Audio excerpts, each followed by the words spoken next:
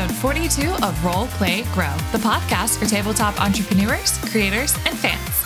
I am Courtney Stover of Lightheart Adventures, and in this podcast, we talk to the creators behind the brands and the tabletop roleplay gaming space about who they are and how they are turning their passion for gaming into a career.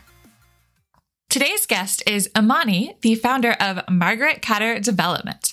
Amani is an indie game developer making some truly fun and pretty niche games. I really loved diving into the stories behind a lot of these games, learning about her processes and some upcoming projects they are working on this year. Amani is a lot of fun, so I hope you enjoy listening to them. Again, this episode was recorded back in October. It was originally intended to air in January, but as y'all know, if you've been around for a little while, I just had some setbacks, so it's taken a bit longer to get this out than I wanted it to, but I'm glad that y'all finally get to hear from Amani. I also have a couple of business updates for you all today. The first is to announce that after some feedback about our Lightheart Adventures Patreon being a bit confusing with trying to combine things, I decided to split Roleplay Grow off into its own separate Patreon, and I just launched it this week. This will allow posts to be more streamlined and hopefully a bit less confusing. So if you want to support the show, you can go to patreon.com/roleplaygrow and you'll find a tier as low as $3 a month. Perks include having early access to the guest list, being able to add your questions to upcoming interviews, behind the scenes content, the occasional blooper, and shout outs on my website and the show. I would love if you'd just go check it out and help me work towards some goals. Like, I am getting to a point that I need to hire an editor to help me keep up with episodes so that we don't get behind again. Editors tend to start at around $50 per hour's worth of audio content to edit. So we're looking at least $200 a month just for the editor, which doesn't even include the other costs associated with producing a podcast. So either way, I hope that you'll check it out. Maybe help me work towards that goal. I've got a few more up my sleeve once we get to that stage. But yeah, I'm really excited to have a Patreon that is specific to Roleplay Grow and to help me connect with you and work towards making this podcast even better.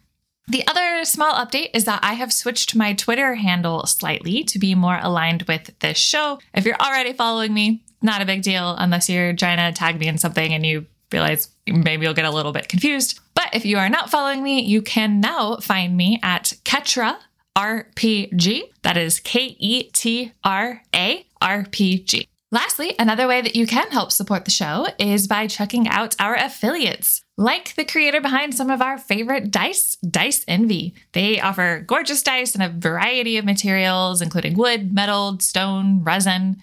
Go to diceenvy.com, and when you check out, if you enter code Lightheart, ADV, you'll get 10% off your order, get some snazzy dice, and help me keep the show running.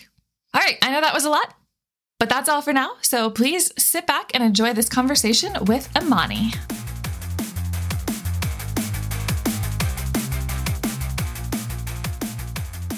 It is time to welcome today's guest, Amani, the founder of Margaret Catter Development. Hello, Amani. How are you today? I'm great. Thanks for having me. Yes, I am so excited to get to chat with you and learn all about what you do. According to certain people on the internet, and they are incorrect, the answer as to what I do is too goddamn much. But it's not my fault. It's not my fault. I love it. Well, please tell us a little bit about who you are and how you got into gaming. I mean, I got into gaming because my grandparents defied my parents and bought us a Super NES when I was a very small child. And I was down that hole and I never left since whenever Super NES came out. I don't even know what year that was. Though surprisingly enough, as a child, I didn't play that many games. I think for the most part, I watched my brother and or cousin play games because I am the youngest in that section of children. So I did a lot of backseat gaming as a kid and a lot of reading the rule book, the guidebook that they used to print. So that's how I got into gaming, was watching other people play games because I wasn't good enough to do things because older siblings are mean. But that's the long history of gaming. like way back when in the beginning, or do you mean the more recent history of how I got into like tabletop games? I mean, both. I guess, like, how did the NES turn into tabletop? It didn't. That's the thing. It's oddly enough two wildly separate things in my head for years. I am old enough to remember a time before the internet. Let's put it that way. And I will say the only game I can officially say that I'm 100% sure that I've ever beaten in my life is Pokemon Crystal. So I'm not I refer to myself as a filthy casual when it comes to gaming. I start things. And I play with things. I pick them up and put them down. And one of the things that I start and pick up is writing. Like my entire life, like pretty much since the get-go, I've liked writing. And so writing, like I was interested in the story for games, not necessarily the actual gameplay part of things. So for years, it was just like, I don't actually need to play any of these games. I just want to read the novelization. I just want to like watch someone else play the game so I can get the story.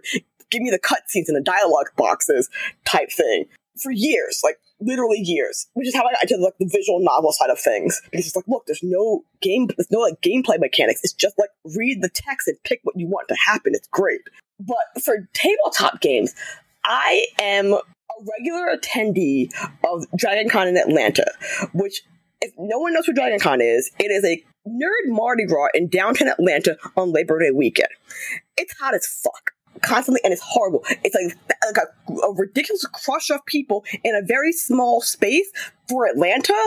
It takes place originally over 3 hotels. I've now expanded to like 5 or 6 hotels, but it's still a lot of people in a very small space, on top of it being Labor Day weekend and being hot. And so one year, like 5 or 6 years ago, I think it was, I was really hot and I was like, I need to sit down for like an hour and do nothing, but they don't let you sit places because they don't want people like blocking traffic. So I'd like find someplace to go, and I ended up in the 24-hour gaming hall. And the 24-hour gaming hall is exactly what it sounds like. They're open 24 hours a day, and they have like everything from like DDR machines that people like bring to Atlanta from like wherever they are in the country to like tabletop games.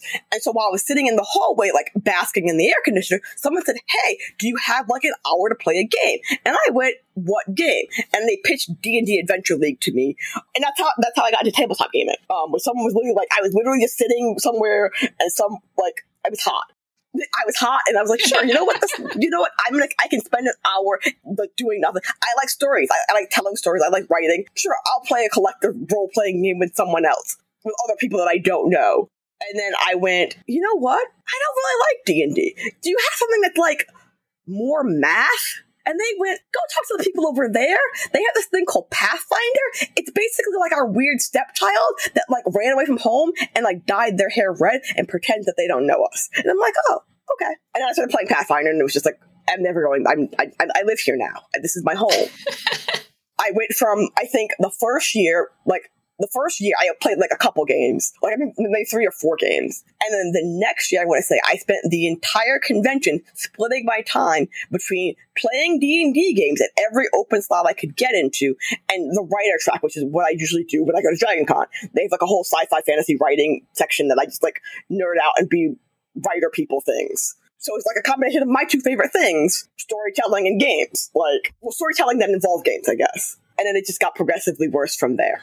That is amazing. I love that it started with basically, I will do anything if I get this air conditioning, to I need more math. It was like, well, because like, it's like what D&D. This is not me like ragging on D&D. It's just like I like character creation. Like I play The Sims. Like that was one of the few games I played like on a regular. I played Sims 1 through whatever they're up to 4 now. I spent EA has gotten so much goddamn money from me with expansion packs that I already own, but oh no, this is the version 3, so I have to buy the new version of Seasons, even though I bought it twice before in 1 and 2. I like character creation. I like making characters, and I felt that when I was playing D&D, I needed more character. Like I wanted to make more detailed, specific characters and like do weird nitty gritty things that weren't really doable in like Adventure League D&D, because they roll by like the rules as written, not homebrewing anything. And rules as written for Pathfinder and Pathfinder Society are like a lot more expansive and crunchier,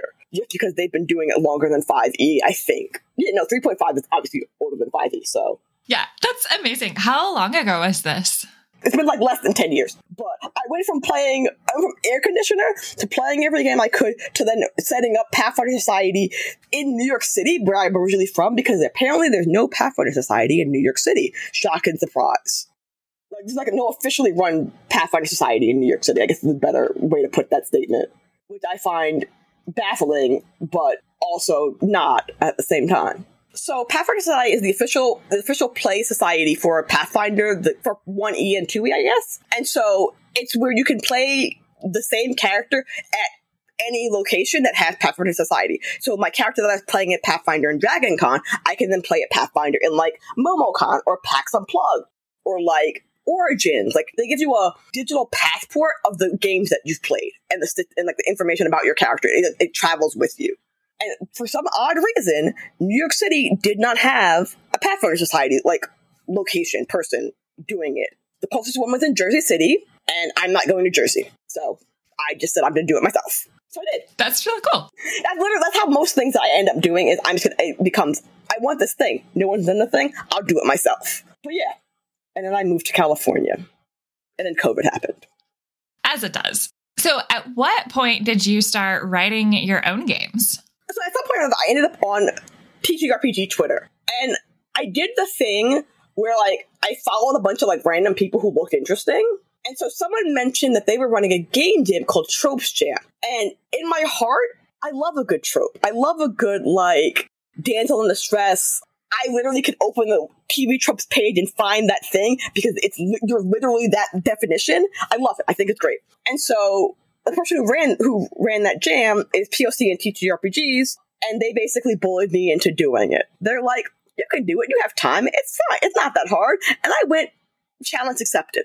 And I wrote my first game, Hot Off the Press, which is a game in which the TV trope I picked was like Newshound, which is basically like your Lois Lane, your Veronica Mars, your the Snoopy kids that like write about the journalist integrity, Nancy Drew, those sorts of things. They all like fall into that like child detective, sticking your nose in mysteries that no one really asked you for thing. And so I wrote a game where you get to play one of those kids. And then I went, let's make it better by let's put some more high school tropes in there. And then you have like the trope of like the high school with like stupid amounts of money and they're basically a college and you're like, how the fuck is this high school? And it's like the super powered student council is like your rival because they're like in politics, like the journalists versus the politicians. Like I pulled a bunch of high school tropes, put them into a game and said, this is it. But that's how I got there. That's how that happened. I want to play Lois Lane as a high school student. She needs friends. What other nosy kids can I grab and throw into this game? And that's what I did. Like, I think I just went through like the TV tropes page for like Lois Lane's character type, and then like every character that's also like Lois Lane because she's the best. That is amazing. But it ended up being like 30 pages or some stupidness. I was so mad. Like, I'm still a little mad. But, like, not, like, real mad.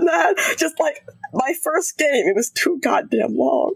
I didn't mean to do that. But I was, like, I got to the point where I was, like, in it, and I was like, well, I can't stop. And so I just kept going. But, like, it's like cost sunk fallacy, where you keep digging yourself into the hole. And really, I should have just made it shorter, as opposed to just kept going. But I kept going. And so that's how that happened. Okay. Yeah, so I guess I just want to know from that point, so you got that first publication out that you felt bullied into starting. I wrote it for a game jam, so I wrote it in like a month. Yeah. That's like the wilder part. Yeah, it's 37 pages, I think, and that doesn't even count the the charts that I had to make because I wrote a bunch of charts that you can like for like character creation because that's my favorite part, obviously.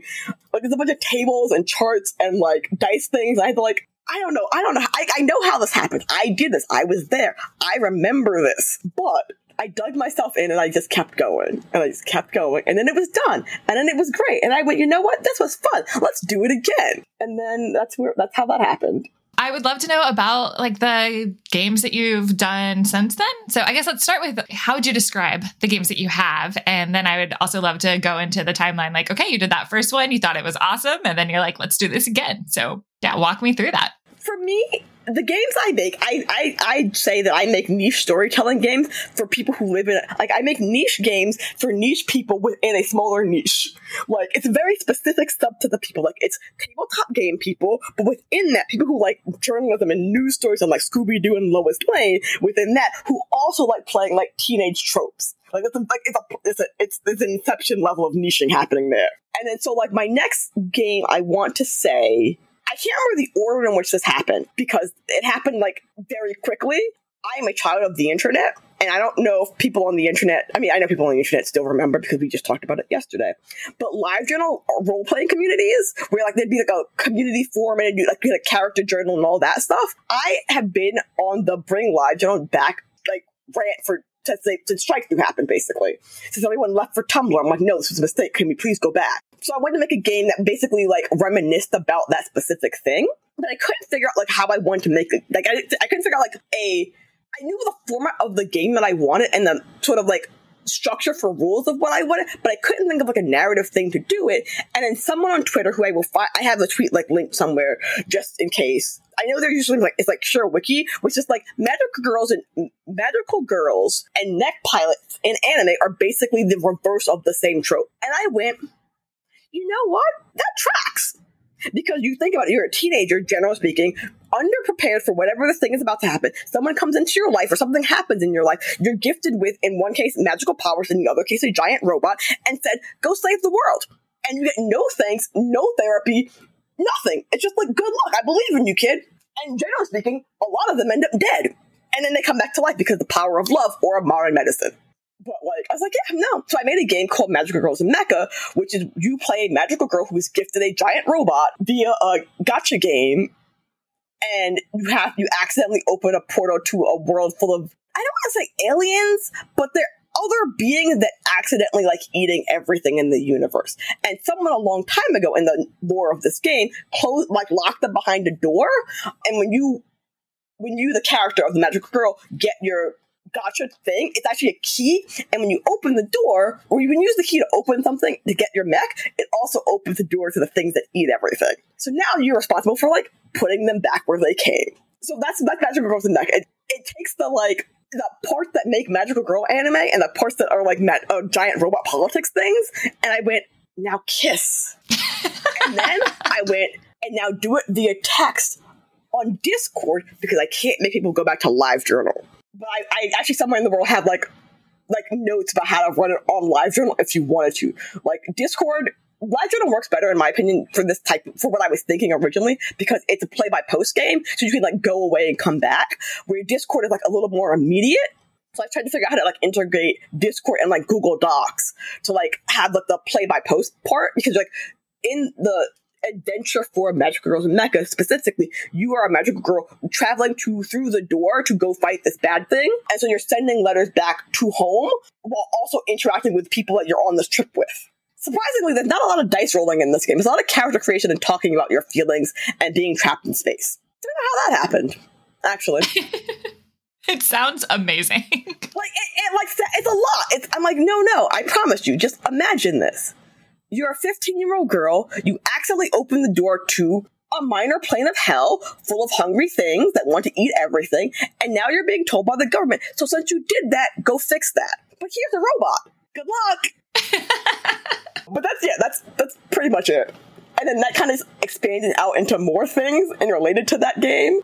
I'm working on a more traditional style dice rolling game, but somehow became a board game because there's a board involved with hex tiles, and Neo City Chronicles is it's like the same universe as Magical Girls in Mecha, just set in like a magical city that's fake New York. Like it's like what's that movie, Big Hero 6, where they took San Francisco and Japan and Tokyo and shoved them into a fake city.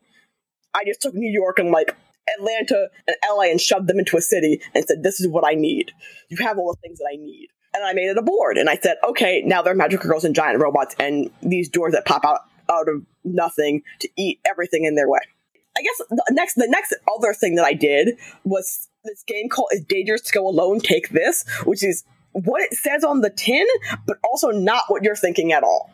It's a GM plus one or more player game in which you are specifically, I designed it to be played at a convention, but you don't have to be at a convention. But it's basically you are an adventurer who is washed up on shore in a location. Your GM is a villager who finds you and hands you some stuff from their bag right then and there and says, these are the tools for your adventure. Good luck. And so I wrote it with the intent of making fun of Zelda because that's how that works. But recently, someone ran it where you play in the Animal Crossing universe when New Horizons had just come out, where you basically wash up on the island in New Horizons and Tom Nook hands you a shovel and says, go build your house. That sounds really cool. Yeah, so like it really works like it's not a setting, it's so much as a general set of rules, and they're very loose rules. Literally, the GM only has what is currently in their bag or whatever is around them if they're in their house. Like, you can't pre-prep and bring things in. Like, you can't, like, go, I'm gonna go find a sword, or I'm gonna go, like, no. It's like, literally, I'm sitting at my desk, here is a fountain pen and 3 X-Acto knives. Go save the world. So it's like a combination of MacGyver and, like, Zelda. And you just kind of, like, go for it. And then I just made a bunch of, like, one-page games after that, with every terrible idea that ever passed through my head, because I couldn't justify making longer games. So I gave myself boundaries and rules and said I'm not going to make them big. They have to fit on one B6 size piece of paper, which was a mistake. I should have said A5 size because at least I would have been half letter, but it's too late to go back now. I'm like 15 games deep. So have the majority of your recent ones been these one-pagers? Yeah, majority of the games that I've put out, in terms of like TTRPGs, have been the one-pagers because I can write them in like maybe a day or two. I'll get someone else to read them to make sure, yes, this makes sense. And yes, this is not the exact same thing as the other game you just wrote, but like reskinned. Because that happens sometimes. I was like, wait a second, I feel like these rules are familiar. It's like, oh wait, I just reskinned the thing that I just wrote yesterday. But like with Mafia, I have a couple longer ones, but the longer ones that I work on, they take obviously a longer to do. And then I do the thing where I'm too deep in to stop, and I keep digging myself into this hole when I really should just quit and walk away. Like, I should just delete the pages of the things that don't make sense as opposed to trying to make them make sense. I'm very much the person who has a round hole, a square peg, and rather than just put it in a different hole, I go find, like, a whittling tool to make it fit. And somehow I end up with a spear, not even a cylinder. I did too much. A cylinder would have worked, but no, I have to make it a perfect spear. It has to be polished and shiny. It's like, it was just a cylinder would have worked. I'm also a fountain of useless metaphors. I am not going to apologize for that. I love it. Don't ever apologize for that. Because they're great. They're all really great. Well, most of them are great. Some of them are, like, shameful, but I still love them anyway. I do have a question. I know that you've got some visual novels, and just in case any of our listeners aren't super familiar, can you go over what's different about a visual novel than a more standard TTRPG or micro TTRPG? So visual novels are, first off, digital for the most part. I mean, I guess technically you could write a visual novel and it'd just be a choose-your-own-adventure book. Don't sue me, choose-your-own-adventure people. I don't know how to pick a word to describe what that is. In which you play as either the protagonist of a story and you are interacting with characters and the world around you is in this story, choosing varying branching paths to get to like various different endings. Or you play as a character in the universe who is like not a self-insert character, but like a predetermined character. So it's like the difference between playing, for example, so most games, almost every game that has any sort of like dialogue options is at the skin of things. I choose your own adventure novel. Like Dragon Age, choose your own adventure novel with combat. Because it has the branching narrative path that when you create a character, the choices you made influence the things around you based on like things in the background, usually like different kinds of like weird point systems. If you do this, it like balances you this way. If you do that, it balances you that way. And then that tells if this, then that rules, weird coding shit, not going to get into it. But also it has combat, which is what people think of when they think of like games like Dragon Age or Mass Effect. But really, it's just a branching narrative where you just go from combat scene to combat scene between talking about things with people and like talking to people about things. So visual novels just like get rid of the combat part. Like we don't need that. Some of them have it, mind you. Some of them have like point and click things or like mystery puzzle things. Like there are some like other game mechanics within the format, but like at their base, they are literally English like visual novels. Cool. So I guess like what was your Was there anything that inspired you to kind of explore those types of games? So it was really funny. It was because, again, back to I like telling weird stories with people. I was just like, I need you to do this thing. So I started, I just need you to pick the choices that I think are the better choices. And I want to give you the illusion of choice by having, branching narrative, when really, the choices you made lead to the bad ending. But, imagine, if you took it's happened. There have been, D&D games that have been remade into, movies, like Lord of the Rings. It's basically just a D&D party that's gone too far. Or what's the other one? Someone always makes a joke about The Princess Bride is basically what a D&D game would be like if you just let your players do whatever you want. Because, yes, my father was killed by a guy with 6 fingers, and I'm going to get my revenge on him by following him. Oh, yeah, I joined some pirates and shit. What the hell? Why did you let you do that? What the fuck? So basically, I took, I had ideas for, types of games I wanted to make, but I didn't want to give players... I didn't want anyone to play it. I wanted to play it myself, basically. But I also wanted, to make different choices while I was playing that thing. And like I said earlier, a lot of the things I end up making is because I'm looking for something else, and no one's done it. So I just say, damn it, I'm going to do it myself. And so I do it myself. Because, the first both tabletop game I started making was actually a very 4E inspired game in terms of, the way D&D 4th Adventure plays a video game, a turn-based tactics video game. And I went, you know what? I just want to make a turn-based tactics game. But I don't want the combat part of that. I don't want to figure out the combat part of it. I just want the narrative part of, a Final Fantasy game. I want just the story bits, none of the combat. I just want to, say the combat happened. I don't care. I know you're going to win. You're the main character of the story. What the hell? Why are we pretending that anything different's going to happen? Unless it's for a narrative reason in which we need to kill off the love interest because dead girlfriend trope. So that's how I ended up in visual novels. Was basically I wanted to play a very specific game, but I needed more players, but I also didn't want to play with anyone. So I needed myself to play all the roles. And since I was already doing all the branching narratives of people making different choices, I'm fuck it, I might as well just make a goddamn game. So I did. But then that game never went anywhere because it got wildly out of hand. It's it was a nightmare. It was the first thing I ever tried to make on my own.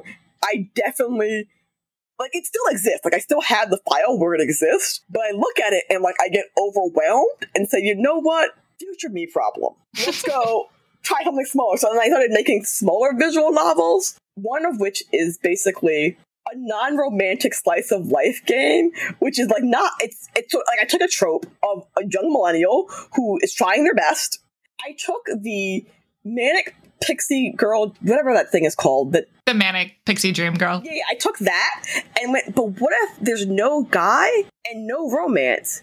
And she just lost her goddamn bag, and she just wants her bag back. She doesn't want, so you know, in that genre, she'll lose her bag, and then the guy will find it, and then they'll meet, and they'll be wild, they'll have all these quirky good things happening in their life, and fall in love, and it'll be great. Or she'll learn something from her, and they'll part ways, and the really important, even though she's she's the person doing all the things, he's the person who changes, therefore the main character of the story. I was like, what if we just don't do that, but everything else around that? And so I made this game called Hurricane Like Me, where the main character is basically trying her best. She does not have time for this boy. She just wants her bag back because she does not have time to redo all of this work and have this grand adventure with this barely employed guy that has her bag. I just want my stuff back. I don't want to go on an adventure with you. I don't want to follow you to a cafe type. I don't want to do any of those things. I want to go on with my life. So I took that, again, that was me taking random tropes and being I want to tell the story from 2 different points of view, which ended up being 4 different points of view. So imagine 4 players in a modern setting, and they're all been told different things about the plot of the story.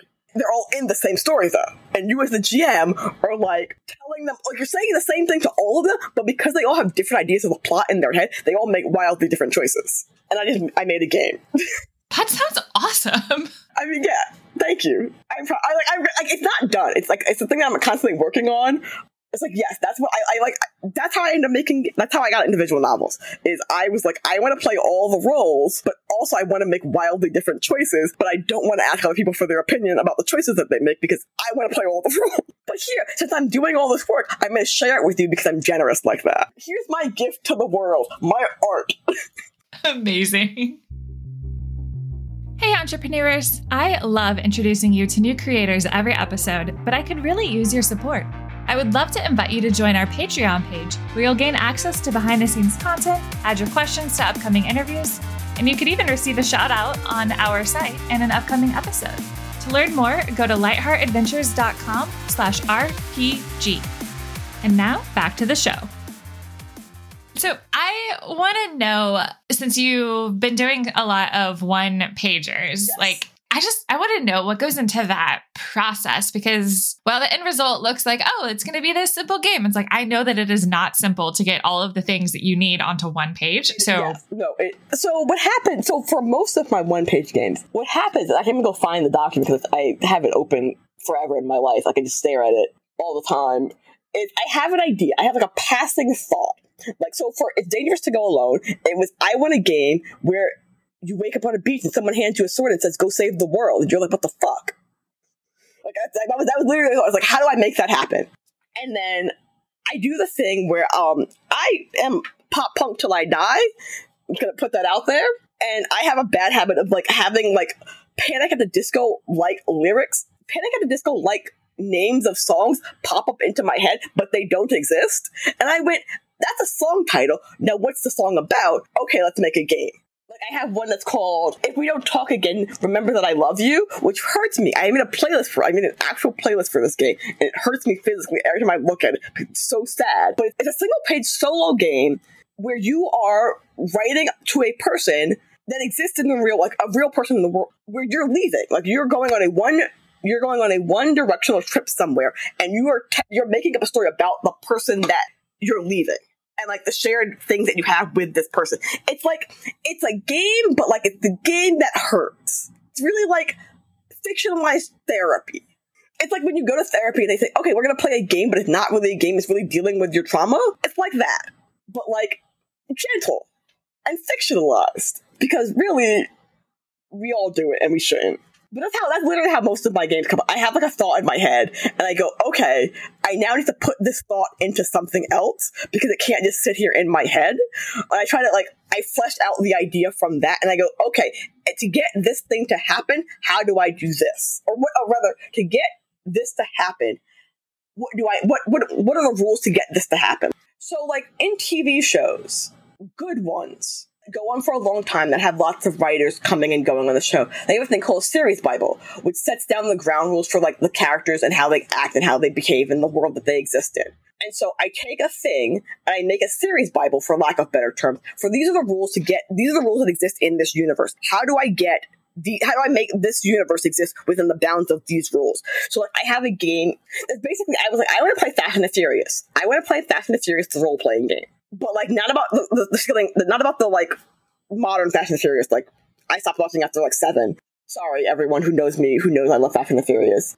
It hurts a lot. I cry every time, deeply. But I wanted to play a game because like the actual core of Fast and Furious, the original set of movies, was family and the things you'll do for family. And so I was just like, okay, so within the bounds of these game, basically it's like within Fast and Furious, the rules of the universe is no matter what happens, you never leave family behind. Basically, like you'll do anything to save and help your family, even when you think they're making poor life choices, like jacking at trucks for DVD players in the 90s. Whatever, it's fine. I'm not going to turn you into the cops, even though I'm going to be a goddamn doctor. What's the worst that could happen?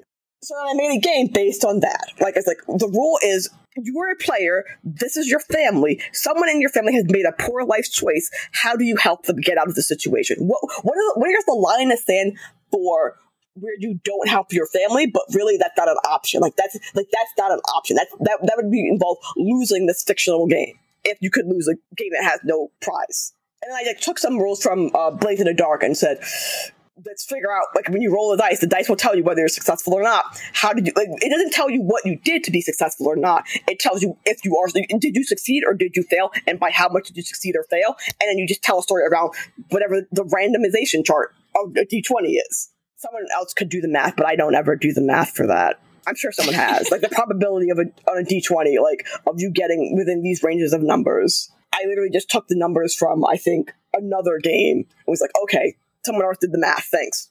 That's literally how that's how games happen. I come up with a rule, and I, like, go, okay. Like, come up with a story and then go, where's the rule? Or I come up with a rule and go, what's the story? Yeah, I know it's not simple, but it's like, oh yeah, great. It sounds simple. I know it's not. I know it's not because like I said earlier, I have to try. Like sometimes I have thoughts. Like everyone does it. First off, I firmly believe, and someone else said it better than me, and I'm mad I can't remember how they said it. But basically, there's no such thing as an original plot. All plots are no one's come up with an original plot ever. What it is a story that you tell around that plot. So, like, sometimes I have the same idea of a plot, but I have the same idea, and I realize it's the same plot as something else I've already done. I'm saying this wrong. Sometimes I come up with an idea for a story, but I realize that the story that I'm trying to tell is the same as a plot point that I've already made. So I have to, like, not do the same thing again. It's like, here's a perfect example. Again, using Sailor Moon, or Magical Girls in this case. Sailor Moon and Harry Potter, same plot. Like, if you look at it, if you take out all the story, but like it is the same plot. It's a teenager, she's an elementary school kid, I think, in the original series or something like that. But you have a small child who doesn't know anything about their history, their family, or anything else prior to this moment. They get introduced to this world where, like, they're an important person. In Harry's case, it's Savior of the Wizarding Universe. In Sailor Moon, it's being a Sailor Scout originally, later on being Princess Serenity, but like, you're expected to, like, save the world. And in the beginning, it's kind of chill. It's like, it's not so bad. You meet some friends, it's kind of great, and you love it. And then it gets fucking serious, where someone dies. In Harry Potter's case, it's Cedric Diggory. In Sailor Moon, it's Prince Darien getting kidnapped by Queen Beryl in the first season, and then having to sacrifice their lives to save Earth. Or in Harry's case, die at the wand of Voldemort. Like, same plot. So, like, I have thoughts that are the same plot, and I have to basically separate the plot from the story, and then I make rules around the plot. Like, I'm not telling a story. I'm giving you a plot point, and you are the players and the GM are telling the story. Makes perfect sense. Okay. I want to switch gears a little bit because I know that you've got some projects that you're currently working on. Mm-hmm. So tell me about working on version 2.5 for your original game, Out the Door. I published or put out hot off the press originally for Tropes Jam. And, like, because it was for Tropes Jam, it was kind of like, I don't want to say rushed, but, like, I personally spell checked it. And if anyone knows me in real life or on the internet even, English and I have a contentious relationship in which I regularly threaten to, like, build a time machine to go fist fight the Anglo-Saxons for cursing us with this goddamn language. Like, why? What's the point of the rules that you stole from other people that you didn't even implement properly? Like, I don't like you. So me spell checking my own work, not great, but, like, it's passable. So then a year later, because I couldn't look at it for a very long time, I went back and I got a little more heavy-handed and, like, rearranged some things and, like, made it flow slightly better. But again, that was me checking my own work. And the problem with me personally checking my own work, and I don't know if anyone else suffers from this, is I will fix things in my head and not in paper.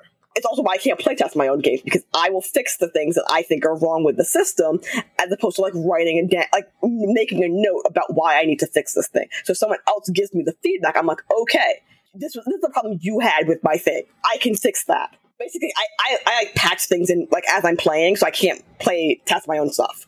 And so I got someone, Nick Draconic, to, like, do a full grammar English check and then, like, a game flow check for, like, game development and design notes and topics. But then COVID happened, and I didn't feel like looking at it. So I had this, like, document that's, like, full of these notes and full of these commentaries and full of these changes that need to be made that I'm supposed to put out. I'm supposed to work on from, like, I want to say, like, March and put out in the summer, but then COVID happened in March. And I went, never mind. And then summer happened, and I went, shit, time has gone by. And so I'm basically, since the COVID seems to not be ending, and it's just becoming the status quo, I'm like, okay, well, I guess I should rearrange myself and, like, settle in and do this thing, because I have all these notes, and I do want to make these changes, and I do want to make a better version of this game that is less straight out of my head, 2.0, and more like, this is a game. So that's that. So that'll hopefully, I'm working on it now, and I'm hoping to have it done by the new year. And so this will be version 2.5. And then version 3.0 will eventually be, like, a pretty layout and stuff like that. But that's, like, future me needs money to pay someone to do a layout, or to learn how to do layout myself and do it myself, one way or the other. Cool. And then you are working on a solo year-long TTRPG? Yeah. Oh, I love that project. It's so great. I love it so much. It's my favorite thing. It is called Ascent of Crystal Tower, or technically it's The Ascent of Crystal Tower. And so basically there was 2 Kickstarters that happened this year. One is called Quest Calendar. But it's a calendar. It's like one of those rip the page off calendars where each day is a different quest, basically. But you're playing the same character through all the quests. Like each quest exists on this one page in this one day, but you're playing the same character for the entire year. But I'm like 90% sure the quests aren't linked together. Except for you having the same character, they are not linked together beyond like maybe like 3 days in a row. And I was like, but what if I did one for the entire year? Because that's how, like, if you play like a TTRPG, it's not like, you don't go through a quest line in like a week. You're doing it for like a year or 2 years or something. And you're like, crap, how did I spend all this time like going to take this kid home? Like, it was an escort mission. Why is this taking forever? Oh, because all these other things happened along the way. So I took that idea, and then someone else had done another Kickstarter called Paper Dungeon, I want to say. No, it's not called Paper Dungeon. Dungeon something? But it's basically a bunch of randomly generated dungeons that are like one-off. They're literally like randomly generated dungeons where you you just go through the dungeon and like defeat the monsters and that's it. I was like, what if I put those 2 things in the same room and said, now kiss? And so Ascent of Crystal Tower became a thing. And would you play an adventurer where I took one of my favorite tropes, the fantasy in Japan is called isekai, where you are an outsider coming into a fantasy universe and you now live in D&D, or in like Sword Art Online, you're now living in this video game, or like ReZero, you're like a regular kid who gets hit by a boss and dies and ends up in the fantasy universe, and you're running off with a princess. Like, I took that trope and said, you yourself as a person are going to end up in this universe in which you are going to play a character traversing this dungeon because you think this dungeon within the universe is told to grant you one wish, and your one wish, in theory, should be to go back home. It's kind of sort of like a year-long becoming a person, like becoming a different person type thing, because in the beginning, you're probably going to want to go home. But in the end, you're like, no, either I like this place I live, or like, no, I want to go home because this arc's grown as a person, changed, blah, blah, blah, blah. New year, new me. Yeah, this sounds super fun. And so is the hope that it'll be available for playtesting around the first of the year? I'm playtesting it in stages. So I'm figuring out, first off, mechanically, does this work? Because, like, narratively, I can, like, do what I want. Like, the story isn't the story itself isn't the problem. I need to make sure the mechanics of going through a years-long thing works. Because I'm a horrible, horrible human being who decided to design their own system. Mostly because I wanted to do things, and I couldn't find a system that I liked to do the thing that I wanted. So I was like, I'll just do it myself. And so I need to make sure the mechanics work, because unlike my other games, there is like dice rolling, there are like monster stat blocks, there's like, it needs to work. So I'm playtesting the mechanics, and then I'm playtesting like chunks of the story. Like, hey, here are the mechanics for this bit.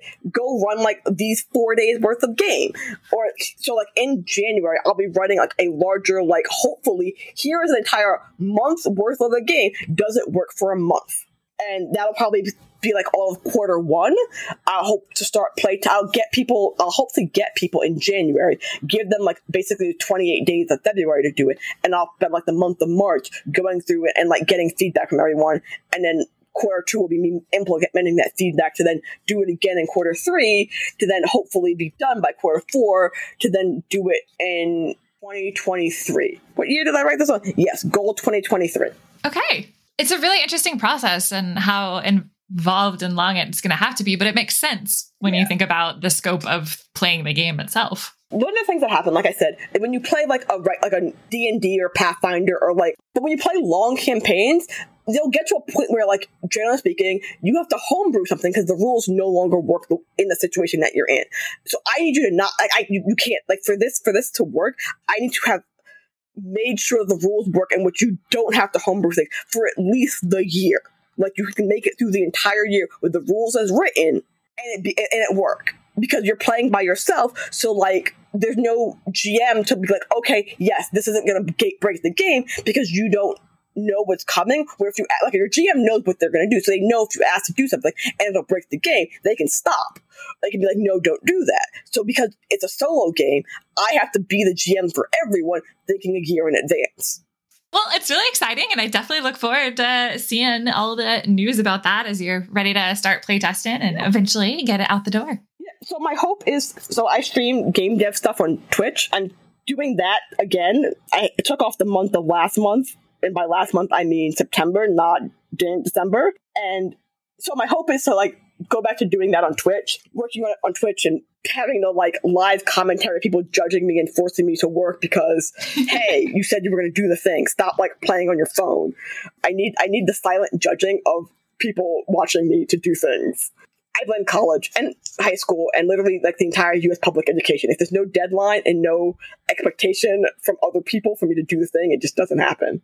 And then I'm also hoping to like do a chunk of those videos that I do on live stream also end up on YouTube for like future reference, because I like sharing my game dev process. Because sometimes I'm like, I need to know how to do this thing, and I go Google it, and no one's told anyone how to do this thing, and I'm like, but why? Why are you being so secretive? So I'm just like, again, I'm just going to do it myself. I might be wrong, but if I'm wrong, correct me, and then you'll answer my question, so I win. Okay, so real quick, before we wrap up, I do want to make sure that I have time to ask a couple questions that I like to ask in every interview. Yes. Basically, I like to acknowledge the fact that as much as we love working in this industry, there do tend to be some challenges. Yes. So when you look back over the last several years of making all of these different games, just getting the development going, of all of the varieties that you've done, what would you say has been the most challenging part? The easy answer is money, but the correct answer is time. Because I am lucky and blessed and cursed at the same time, and having a job that my day job pays me relatively well, barring the insurmountable amount of student loan debt that my entire generation is saddled with. We don't talk about that. It doesn't really exist because you can't bleed a dead rock. So good luck, U.S. government. I'm not saying U.S. government come for me. I'm just saying, like, I'm broke. Despite my job paying well, I'm like, U.S. government, I'm still broke. So because my job pays well enough, I can actually, when I'm like less broke for like 2 seconds, pay someone to do things. Like I paid Nick to like look through my game and make it make sense in English for other people who aren't me. And I can like have someone like help me write things when I have like an idea that I can't do on my own. Or I want art. I'm like, here's money, give me art. I love your stuff. Here's more money, give me more art. I can do that.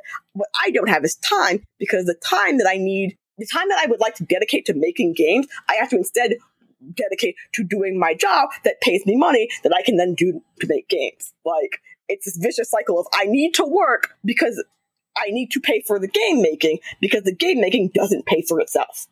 I do this because I like it, not because no one goes into game making in any form to like get rich. Like, it's also why I'm not a professional writer, and I said work in film and TV, because I know writing, that's like a good luck. Maybe you'll make it, maybe you won't, who knows? And I don't really want to take that chance. I like having things, and I have cats that need to be fed. So I have a job that pays my bills, and for other things. But like, the most difficult part for making games for me is I'm going to say, I don't have time to do all the things that I want to do because I can't do this full time. You can't see me, but I am totally nodding along to everything that you're saying. It's just like, please, I'm not saying other people need to pay me money to do things. I'm saying that when you, for example, like I mentioned EA and The Sims, I spent a crap ton of money on The Sims. Playing this it's The Sims. Nothing except for getting prettier and like running on my computer slightly better, except for Sims 2, because that was a shit show when you got.